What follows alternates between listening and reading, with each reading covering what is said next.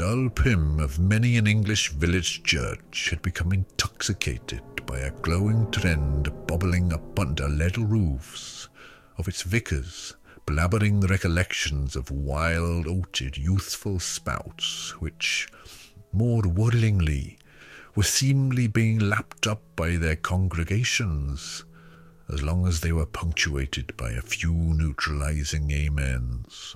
Anyhow, enough of them to emblazon the Daily Mail's headlines on several occasions. The most recent splash: "Crisis police trading in the loopy biff of racy breast of young reborn lords of Reeperburn," yoked the day's sermon to this uncommonly snarlish beast. The sermon was in full swing when, all of a sudden, the vicar, avuncular Henry Dunkel with shaman shawl and shake stick, growled, "Now you're talking!" pointing to a member of his flock, fussing in the second pew, before petulantly descending from the pulpit and squeezing into the front row. "Right, now you're talking." The fusser hesitated for a moment, then strode to the podium with slumped shoulders, spurring his anti-canonical horse to jump the high edge, all the while worrying a disintegrating Kleenex into pulp with his fingers, deflate onto the cold stone floor like under-egged dough. Turning to the microphone, he started his improvised sermon.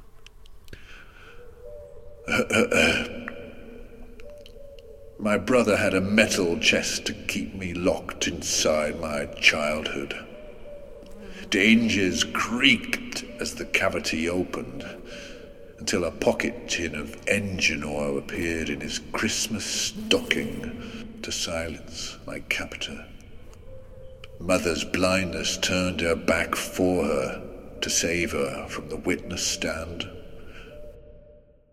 As he spoke, the vicar read out clues from the day's crossword. Environmental pizza crops harvested from the permafrost, 6 and 6. Jesus Christ! Aramintha exclaimed, her face planted in palms, rubbing wearily. It's 6 and 6, the vicar barked, mistaking her appeal to the heavens for solutions. Back in the pulpit, the speech continued, shedding its hesitancy with every word dropped.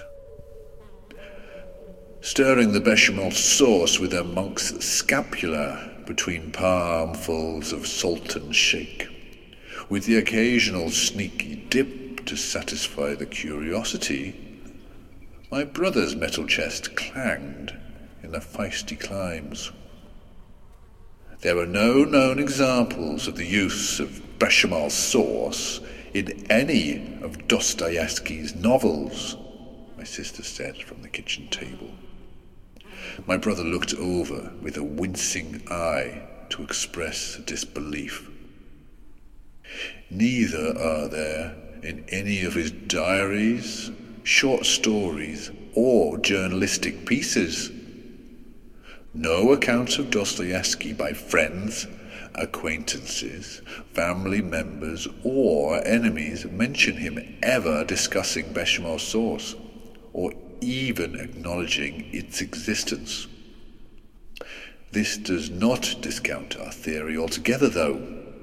Again, a look for my brother, this time at the word our, though this she didn't appear to notice. Swimming in her soup-stock eyes were flecks of scholarly passion that dipped under the water like glinting koi carp, only to resurface moments later, twirling on confluent currents. If, as I suspect, she continued, bechamel sauce were so widespread within Dostoevsky's circle, it would be in fact unusual to mention it, as a statement of fact would chill the moment and separate it from reality, like a party sausage clicked into a Tupperware coffin during a much-anticipated, yet heavily under-attended literary salon.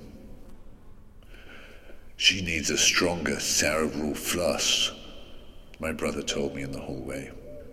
"She doesn't have to prove herself to us. She's earned back the cost of her under-the-counter PhD 1,000-fold, but she still feels the ground shake in the vicinity of a straight edger, or even a modestly serrated edger. You know those tools who've won their title in the epistemic tombola through a rousing trade in proxy cram revision vouchers or televised knowledge housing. Though I admit, Food for Thought was a nifty thesis title. To start believing in your own theories now, that's just not healthy, is it? Lions in the lecture theatre rarely gorge on the guest speaker," I replied. "Yeah, but she could at least pat some flies away." I opened a bottle of grievous red wine, and we sat down to sip and wince in unison, whilst recounting what we had learned from our shallow dip in the gene pool, spattered, as it was, by farting the bobs and belching the nobodaddies. The vicar pinched Nez low on the nose, though everyone knew they were just a prop left over from Year Six's rendition of Hedda Gabler, gestured frantically for the speaker to come down. The organ sound on his Casio keyboard began to rumble, signalling the altar boy to bring the cordless microphone to him. "Bid me. The saliva I expand must be absorbed in cotton until the candles burn out."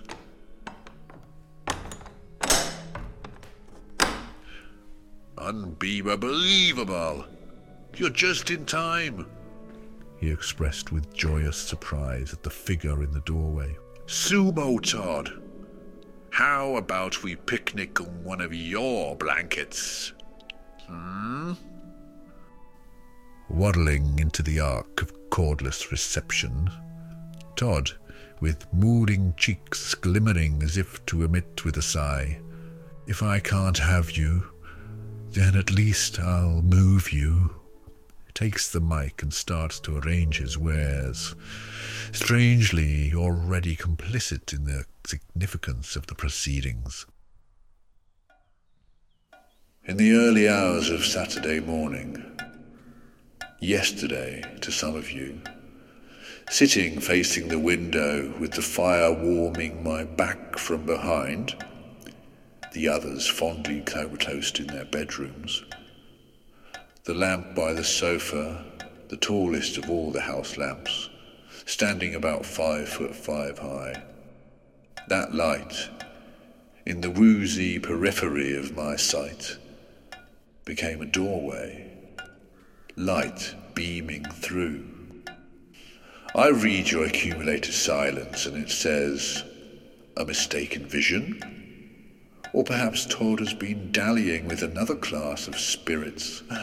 Well, whatever your doubt prefers, I resisted the urge to turn my head, to retrieve the bookshelf, lamp and window that had slipped from Clarity's clammy hands.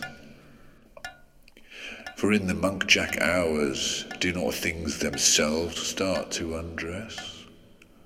I hoped so, and now I believe so. My head remained facing forward, the doorway ajar. Could I rise and walk towards it, even go through it?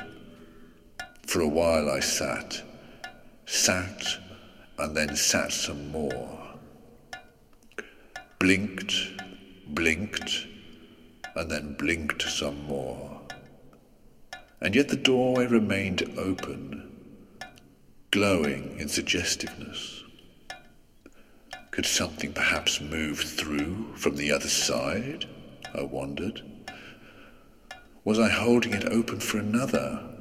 Was someone standing there now? The door in their peripheral vision, a darkness or light, passing through to me where I sat wondering what they were wondering. Perhaps a new tailor was there, holding a needle and thread, with a roll of grouse's tweed under his arm, unsure what these elements could become. No surface to rest on, the ground frozen, finding a doorway to what they hoped would be a shelter, shrouded in moss and creepers. A shelter with a trestle table, dressmakers' scissors and pins that they could use to make some underwear from the abandoned tweed. They would walk through, I thought, and I would sit in the hinterland, blinking in exchange for a message unhindered. But, oh, Safib twigs, there was no tailor on the other side. When I mustered the courage to walk through the doorway, I was met instead by a wall of whispers.